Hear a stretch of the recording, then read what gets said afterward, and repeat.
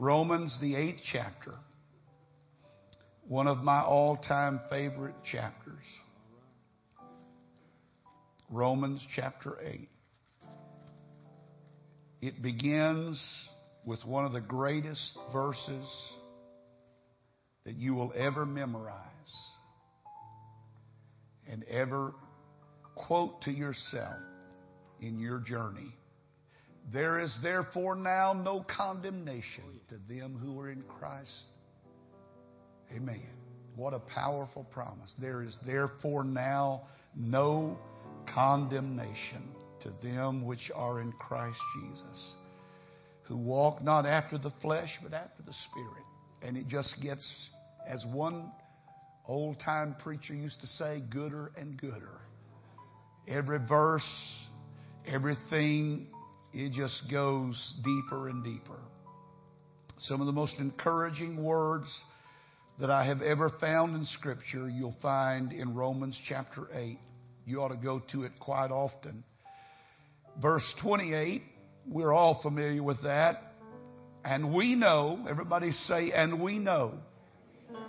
Come on, let's say it. And we know that all things work together for good to them that love God. All things work together for them that love God. To them who are the called according to His purpose.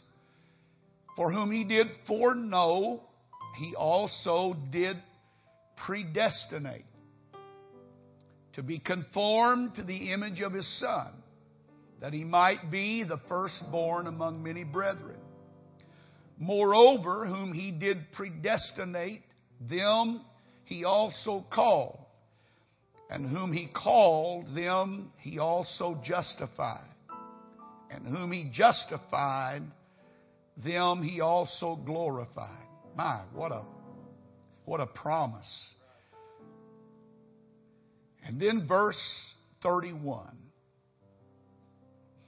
What shall we then say to these things? He goes all the way back up to verse 28 and catches a word that he has used there. Things. Everybody say things. And we know that all things work together.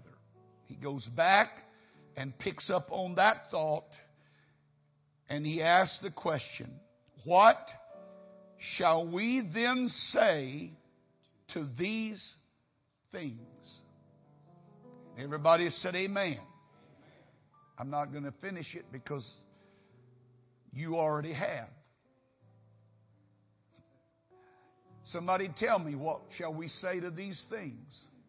If God be for us, who can be against us? All right. God bless you. You may be seated.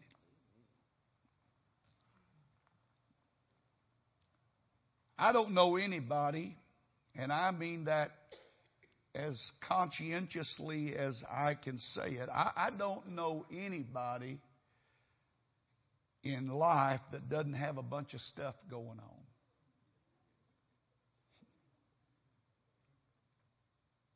If you know anybody, would you please bring them to me and introduce me to them?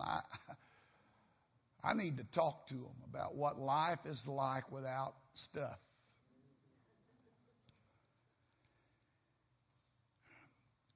Things. I've talked to you a little bit about them before, but I want to go back again tonight. In Paul's writing to the New Testament believer, he is simply trying to make you aware of the life that you are endeavoring to live. And all the stuff that's going on in your life is not lost to God. God is very well aware, and He knows all that's going on in your life right now. But Paul mentions things here, and later on he will even go further and specify things in a different light. Down in verse 38, he talks about present things. And by that, I believe, and the scholars here tonight, he can correct me when I get through, but I think I understand what things he's talking about. I believe that Paul is talking about the events of the day, the things of my life, the trials, the tasks, the duties, the multitude of pressures that come and go in the everyday living of life.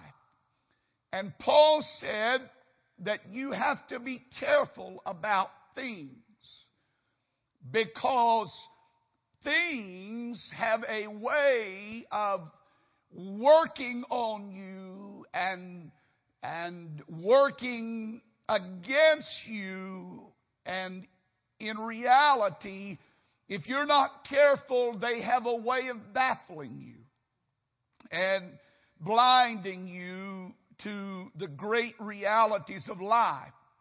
Paul was so concerned with these New Testament believers and the things that they were going through that he even goes so far as to say that things have the power to separate you from the love of God. Now, he doesn't say it like that. He said that neither death nor life nor things present nor things to come shall be able to separate us from the love of God. But the understood statement of Paul is that there is the power in things to try to drive a wedge into your life or to dislodge you and to come between you and God and to ultimately drive you away from the love of God. The only thing that really keeps us going is the love of God. And there is a separating power in things present. And when I consider that, I have to stop and think about what all Paul was implying. He was indicating that present things have a way of blinding me to things that are distant, that are important to me. I think most of you are aware that things can get so close to you that they command your vision and they affect your perception of life. How many of you have not done it as a child, perhaps even as an adult? But you can take a little dime. I don't have one on me. I'm poor tonight. But you can take a dime and you get it close enough to your eye and you can block out everybody in this room. That's a present thing. And that's what Paul was trying to help the Roman understand, that things can get so close to you and they're so personal that they block out the picture that God wants you to keep in your mind. And they can, by blocking out, actually begin to drive a wedge between you and the very love of God that's trying to save you. And they have a way of causing you to feel distant from God. Things can be blocked out of our life and make us feel that God will never understand what we're going through. And in our busy, crowded lives where present things seem to tyrannize us, we all need moments when we can withdraw from that problem for a little better perspective of what's going on. You can be so close to the forest that you cannot see the trees. You become so absorbed in your problem that that's all that you see is your problem. You never see the possibilities and potentials. This is what I have learned about God, is that every door is an opportunity, and some doors are labeled trouble.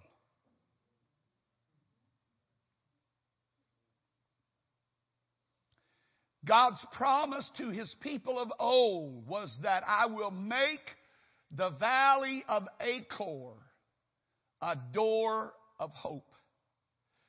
The word Achor literally means trouble, but if you go back and trace the history of that place was that back in the book of Judges and Joshua, Israel suffered one of their most embarrassing defeats in that place.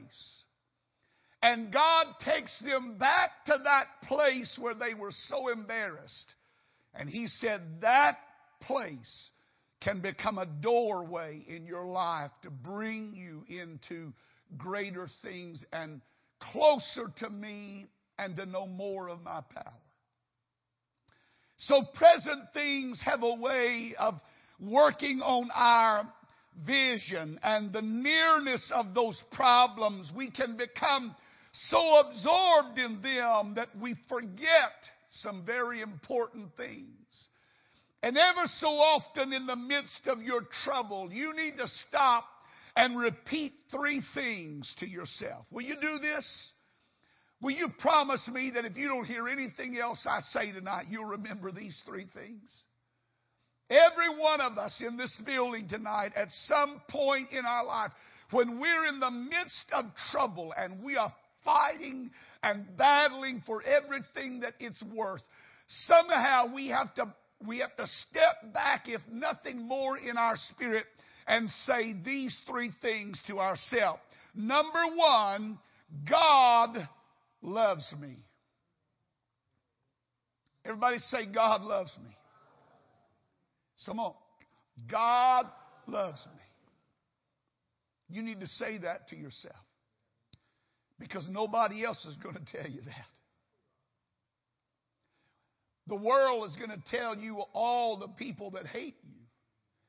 But sometimes you have to remind yourself that God loves me. Number 2, you need to be able to say to yourself, not only does God love me, but God is here right now. Even though because of my present situations I cannot see Him, does not mean He is not here. He is here right now. Somebody say, He's here right now. In my trouble, in my problems, He's here. The third thing you need to say to yourself is that God knows. He knows what I'm going through. He knows what I'm dealing with. And He knows what it's going to take to get me through it. 3 things that you ought to do ever so often in the midst of your trouble is just remind yourself, God loves me, God is here, and God knows. Amen. To take the present things from the eyes for just a moment and see the wonder of His glory is important to all of us. Because what absorbs our attention and what we give our faith to and our life to can affect our future. The secret of the saints of the ages has been the ability in moments of crisis to still see their Christ. Amen. Present things not only have a way of blinding you to what is in the distance or what is not close at hand, it also has the ability to make life so difficult to understand. I'm not really that old of a man, but I have lived long enough to know that it's easier to understand what happened yesterday than to understand what's going on right now. When I'm in the midst of it, it's hard to understand it. It's hard to know how any good could come out. It's hard to know how anything uplifting. But when I look back and I see how God worked those things out, how many of us in our past have already gone through some impossible situations? Now, am I just seeing things? Is this your ghost or is this you that's sitting here?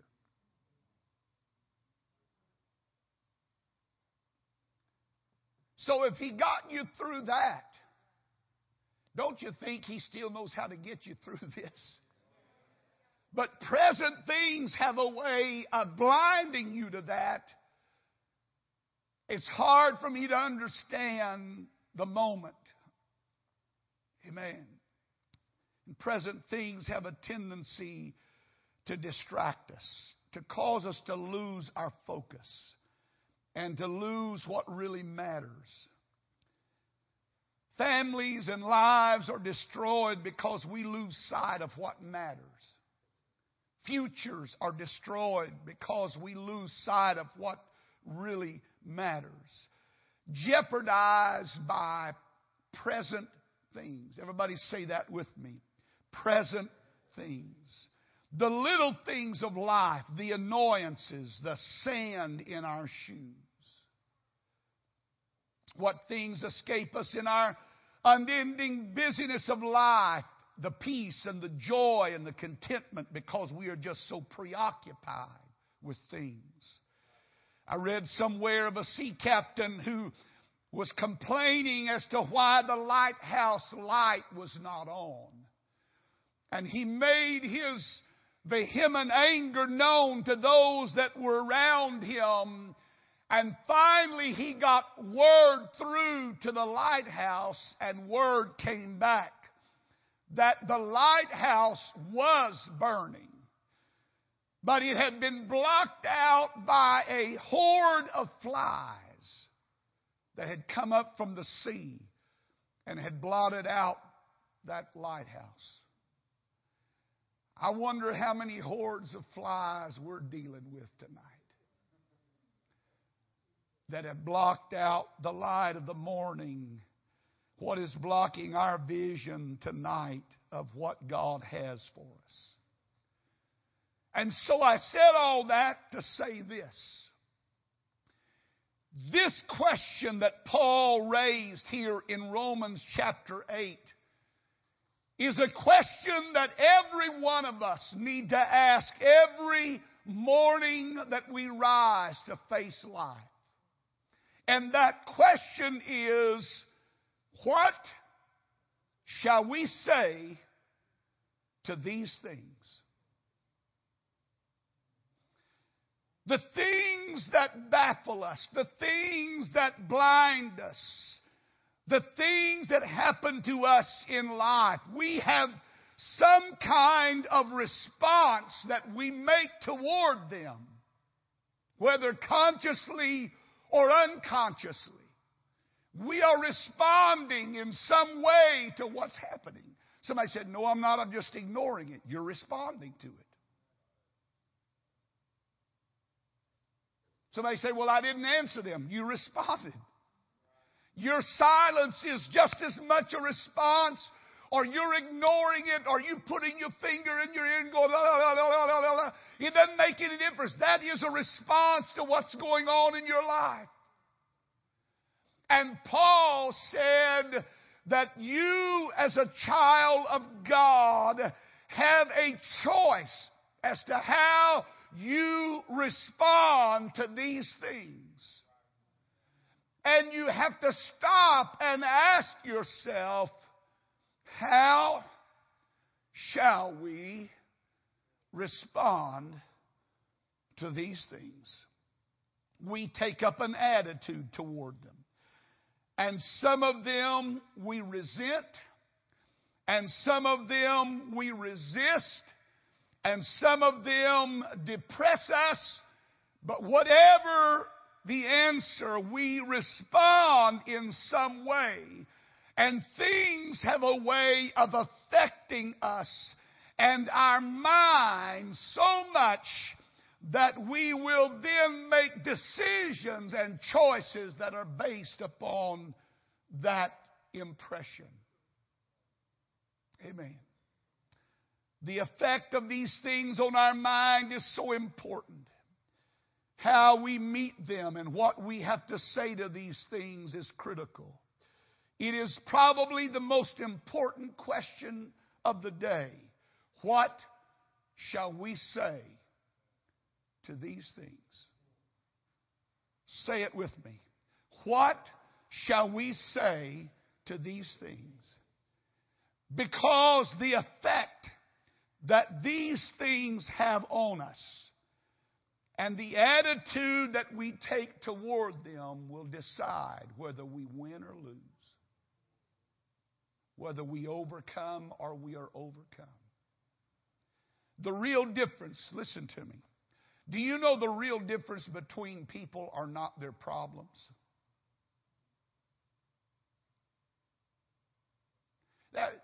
That's a myth that I want to knock it down, and I want to beat it to a pulp tonight.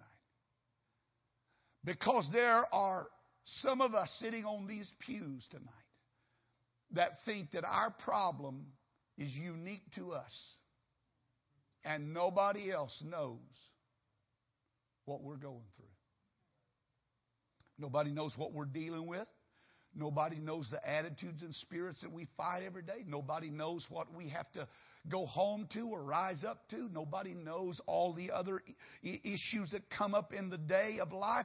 Nobody. And so we are of the opinion that my problems are different than everybody else's. And so when the preacher preaches, we get our shovel out and we think, oh, that'll help them. Oh, that'll help. I hope they're listening.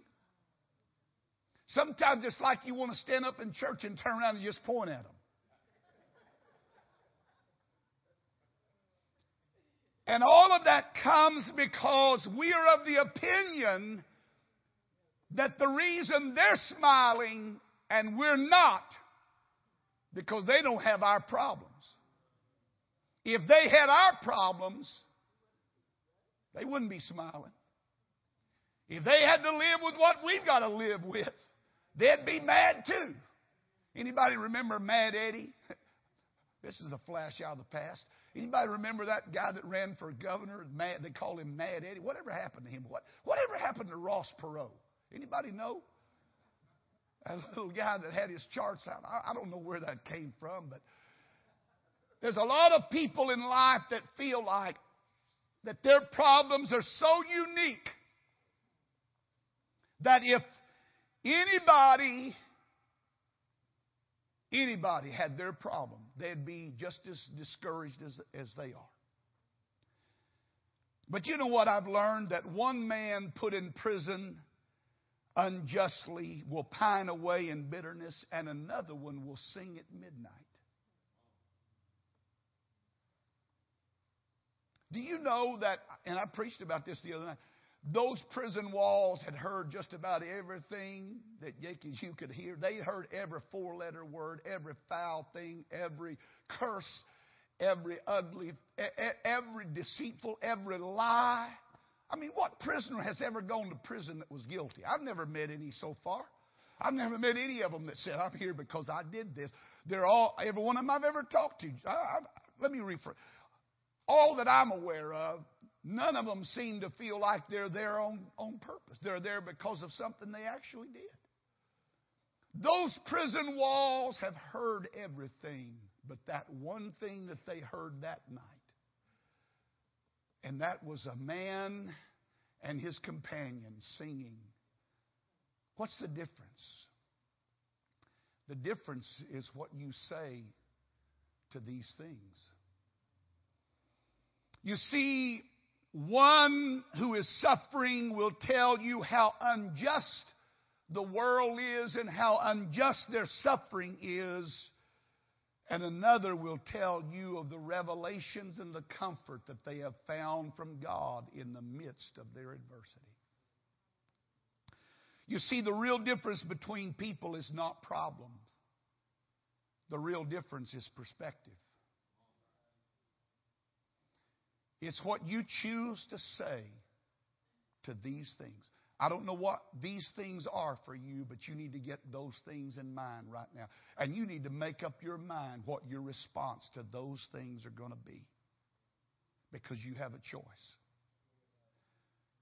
You're not a victim of circumstances. You're not pushed into something that's totally out of your control. You have a choice, even in the midst of your adversity.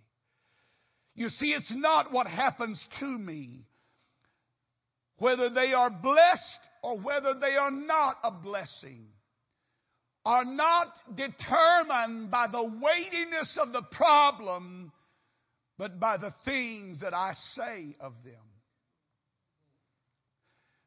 The writer said, I will say of my soul, be thou encouraged. Be thou lifted up. Somewhere in David's life, he found even he had to find a place to encourage himself because nobody else was there to do it. You know, it's great when you have everybody cheering for you and said, oh, come on, you got it, you can make it. But you know what? There's times in life when you got to do it on your own. You just got to step up to the plate and say, you know what? Whatever it is, this thing that I'm dealing with right now, I have a say in what it does and how it affects my life. And whether this thing is a blessing or a curse will have all to do with what I say about it. Whether it's fortunate or unfortunate. Do you know, I read something the other day that all billionaires have in common? There were 5 things that they had found out that all billionaires have in common. You know what they were? You don't really want to know. One of them was they live more frugally than a person who doesn't have money. They named off some of the things. Warren Buffett still drives an old beat-down Buick, I think. They said that what's the kid with Google? Is it Google? No, not Google. Facebook. He drives a Volkswagen Passat. Doesn't live in some extravagant. That was just one. But one thing that all billionaires have in common is failure. And not one time, but multiple times failure.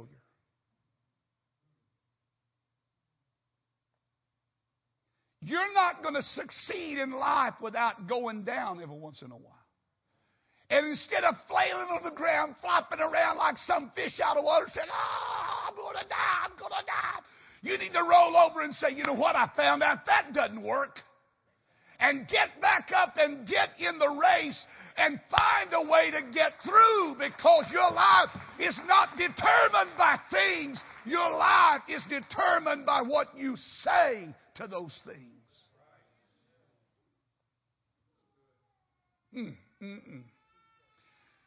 It's perspective. It's about what you say. It all depends on the response that I make to what meets me in life. And that, folks, is in my hands. There's a lot of things that are not in my control. There are a lot of things that I don't have any way of affecting in some realm. But what I do have control over is what I say to them. Amen. We are not so wise sometimes when we get accustomed to responding to things in an automatic reflex. You ever been around somebody that answers you before you finish asking the question? All the time? Oh, my Lord. Did I open up a can of worms here? You don't even have all the words. They don't even know where you're going, but they're already answering you. How many other of those automatic reflexes do we have that when something happens in life, the first thing we do is, come on, you want to fight? And we take on this posture that the world is out to get us. And everybody hates us. And nobody understands. I don't know what you came for on Wednesday night, but this is what you're going to get. If you want something better, come back Sunday. There'll be somebody else preaching maybe. But tonight, God sent me to tell somebody in this building that your automatic response. I'm going to get really personal right now. A husband says this and a wife responds that way. It's just automatic. A wife says it, husband, it's just automatic. You know what happens when you get automatic responses working in your life? Is you block yourself from the possibility that there might be another answer than your puny little brain thinks. And I don't want to burst anybody's bubble here tonight, and I don't want to make you feel bad, but you don't know everything there is to know about life. You don't even know everything you need to know about the problem right now. So quit automatically responding that when something happens, it's going to get this response. This happens, this is going to show up. Maybe it's time that you knock that spirit down and say, oh, not this time. Because you have blocked my vision, you have deafened my ears, and you have stopped me from reaching my potential long enough. It's time to beat down some automatic responses that are destroying our future because we are blinded by present things. And look and see if there might not be a better way to respond to this than the way I've been responding. I've always said this, and I'll probably keep saying it. People shoot themselves in the foot, and then they wonder why their foot hurts.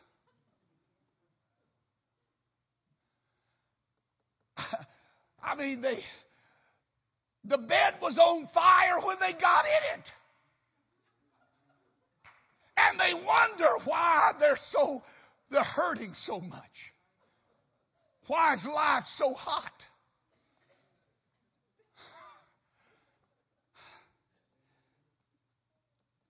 You see, it never occurs to some people that there may be a better way than the way I've been taking.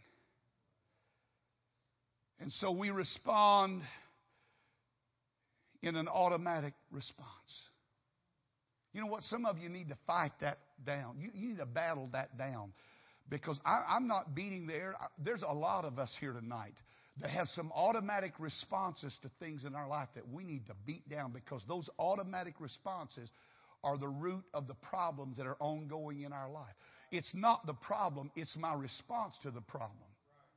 And Paul's trying to help his people understand and us understand that you have a say in this. It's not just you just have to sit back and take it and say, well, this is life and it's the way it is. That's what I am. That's what I'm married. That's what I've gotten into. The truth of the matter is I still have a say.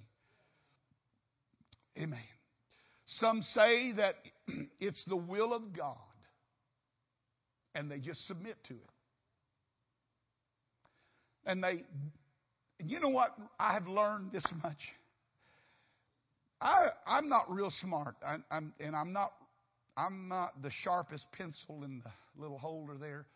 But this is what I figured out about life. When people start throwing that will of God trump card out at me, you know what I really believe they're trying to say?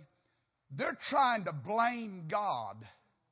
If they can put it all off on God, they don't have any accountability in it. They don't have any responsibility in it. Well, it was the will of God.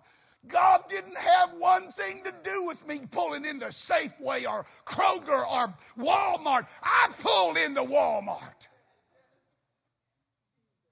But I'm going to blame it on the will of God. It's like that guy that went by, he was trying to go on a diet, and his greatest weakness was the donut shop. And he comes by it on the way to church. And he said, I'm not going to do it. He said, well, I tell you what, God, I'll just go around it one time. And if there's not a parking place, I'll take it as the will of God and I'll go on. About the 26th time he found the will of God. It must be the will of God for me to have a donut this morning. Hey, quit blaming God for decisions that you make and choices that you make and trying to cop out and blame God for something that you initiated. You know what?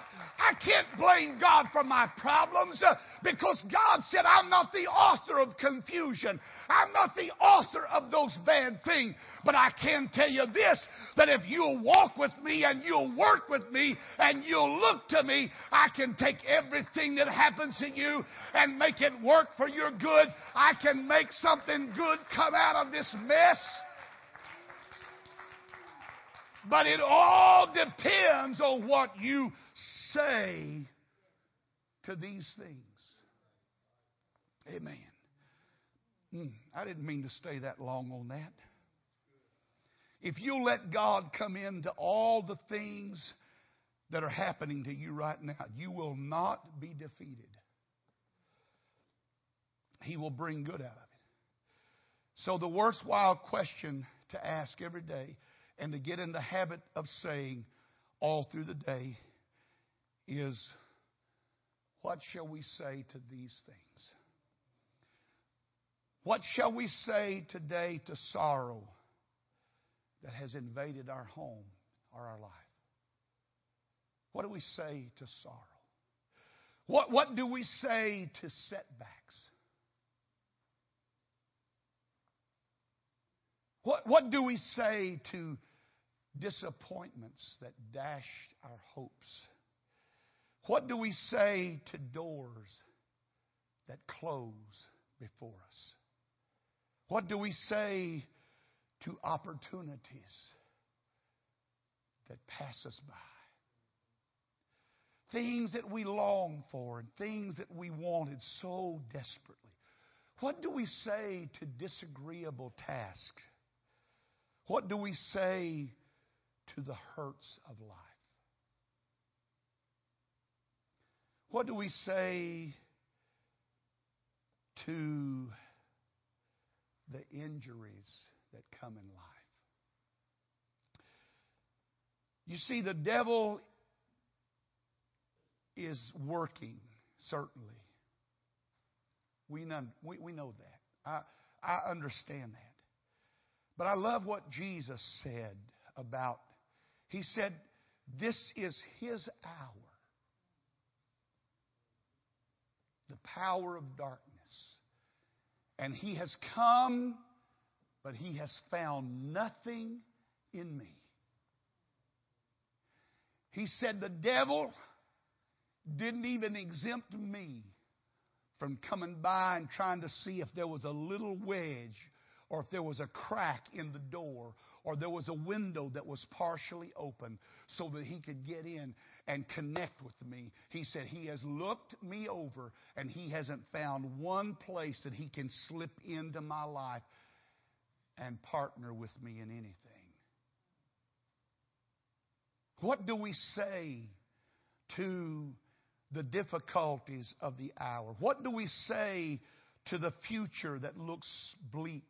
What do we say to the irritations of life? What do we say to those things that confuse us and confound us? Well, what did Paul say? This is what you have to speak over every problem, over every trouble, over every adversity. If God be for us, who can be against us? I need to speak that over every trouble. I need to speak that over every setback, because I've learned this much. If you will let God, a setback can become a setup for something better. Do you know what I've learned about living for God? That He has never taken me backward. That He didn't eventually take me forward. And when He took me forward, He always took me further than I was before. And further than I could have gotten on my own. That when doors close in my life, instead of me standing before Him going, that's not right, that's not fair, open sesame, I'm going to bum Phillips that door. I'm going to kick that door down. You know what? If God closes a door, that simply means that another one is about to open. Because God is not a God of closed doors. He is a God of opportunity. He is a God of privilege and possibility. When difficulties come to my life, instead of me wondering why they came, what am I going to say to these things? If God be for me. The truth is, nothing is really against you as a child of God. Do you understand that tonight? Some of your eyes are getting a little heavy. Come on, get the toothpicks out for a little while. I'm not that boring, am I? Come on, open up your eyes and listen to me. There is nothing that is really against you if you're a child of God. Nothing. You said, Brother Hughes, no, I'm telling you this is against me. No, it's impossible. If God is for you, what can be against you? There is nothing that is against you if you walk as a child of God. Because God is going to take whatever the devil intended to be against you and make it work for you. Don't you know that's got to frustrate the devil? My mind's going crazy. I can see the devil around his big powwow table in the netherworld of hell. He got all of his imps, and he said, all right, our target today is going to be Mark Hughes. All right, we've studied him. We know what his weaknesses are, not because the devil is omniscient, but because I've showed him. I showed him by my actions and my choices. He knows, so he hatches this scheme and this plan. And they get through and they go, oh, this is going to get him. This is going to bring him down. And so they set that plan in motion. But before it ever gets to me, God's hand intercepts it. And He starts doing His work on it. And then He releases it and He lets it go on its way. So when it comes into my life, instead of having the potential to destroy me, it has the potential to develop me. It has the potential to make me grow. So nothing is really against me as a child of God. Nothing is against me. You don't even understand what I'm saying right now. I'm just telling you. Some of you are looking at me like, duh, what are you saying, Brother Hughes? I'm saying the truth is nothing is against you if God is for you. He refused to let anything degrade that spirit of faith. He refused to let anything hurt him. Because God was for him, everything in this clash of circumstances had a possibility for good for his life. And so, you know what this does? This kind of faith robs everything of its bad power. That's not a good way to say it, but it robs, let me rephrase it. When you have that kind of faith,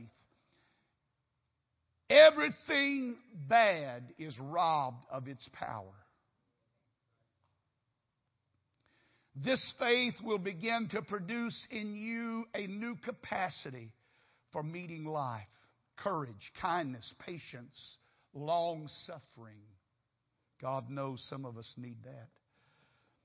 You see, difficulty is the doorway to discovery. Somebody said of Napoleon that he was the most unique military leader that ever lived, simply because he had the ability to refuse misfortune. One day in battle, it had not gone well for them, and all of their efforts had been snuffed out by the enemy until his very officers that surrounded him were nearly in despair and a panic.